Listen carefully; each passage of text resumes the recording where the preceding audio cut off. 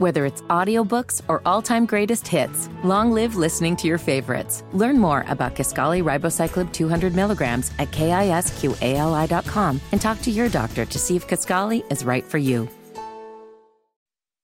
Hammer and Nigel. Do you believe these characters are weirdos?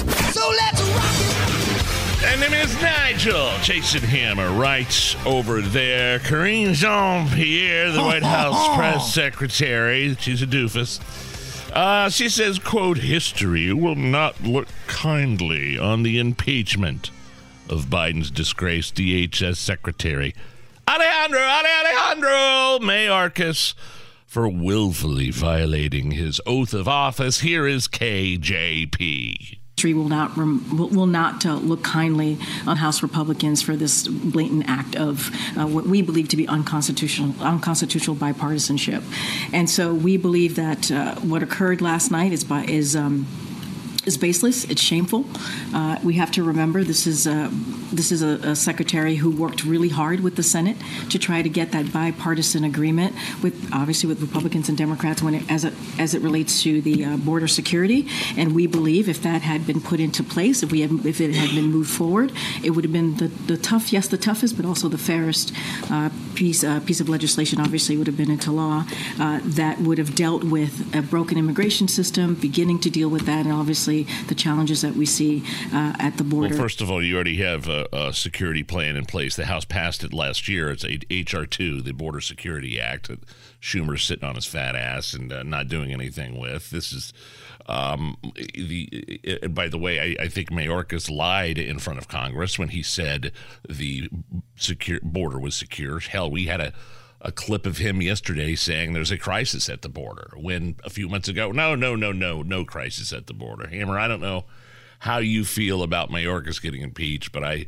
think the House accomplished something finally. I thought House Republicans had such a slim majority that they'd never get anything done, but I do like these committees they're doing to highlight Biden's family corruption and showing that the American public and how much of a disaster the crisis at the border is by impeaching a guy that's in charge of its security. I don't like it's symbolic. The Speaker of the House, Mike Johnson, doesn't have any power in this situation, but I think the public needs persuaded that Biden, Mayorkas, and their ilk are all derelict in their duty. I think Mayorkas lied to Congress when he told them the border was secure, like I just said, and I mean, it's never going to get out of the Senate, right? No. But there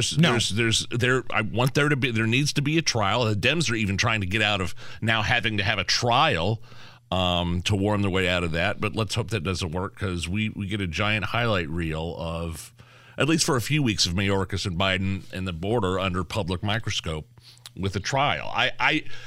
Again, it's more symbolic, but I think it could still be powerful. And this guy needs to be held accountable for his dereliction of duty and what I think is perjury under Congress. I can't believe the Republicans pulled it off. Yeah, no, I'm telling you. I'm surprised they didn't screw this up, right? Because normally they do. They screwed it up before. Such a good point, yeah. And they actually did it yesterday. Now, should Mayorkas be impeached? I don't know. But Donald Trump should not have been impeached either. So I'm an eye for an eye kind of guy. If they want to pull that bull crap, then you got to fight back. It's like that scene in Revenge of the Nerds where the nerds had their house destroyed by the Alpha Betas. So in response, they go on a panty raid and set up cameras. Set up hidden cameras in the sorority house, yeah. And then the president of the National Lambda Fraternity, UN Jefferson, is on the phone and says, I'm glad to see you nerds finally fought back. That's where I'm at with the House of Representatives and the Republicans right now. Yeah. I'm glad to see you nerds finally fought back. More from Karine Jean-Pierre. She was doing her press briefing today, and she was getting a lot of questions about Joe Biden and whether or not he should take a cognitive test. Does the White House think that the idea of the president taking a cognition test, a cognitive test, as a part of this physical is a legitimate idea, particularly just on the heels of the special counsel report, more polling, as my colleague Selena just mentioned, showing that many American people have concerns about that? Look, I got this question last week as well, and I'm just going to say what Dr. O'Connor, it's kind of what he said to me about a year ago when the report came out last year, obviously on his physical, which is the president proves every day how he operates, how he thinks, right? But by dealing with world leaders, by making really difficult decisions on behalf of the American people, whether it's domestic, whether it's national security.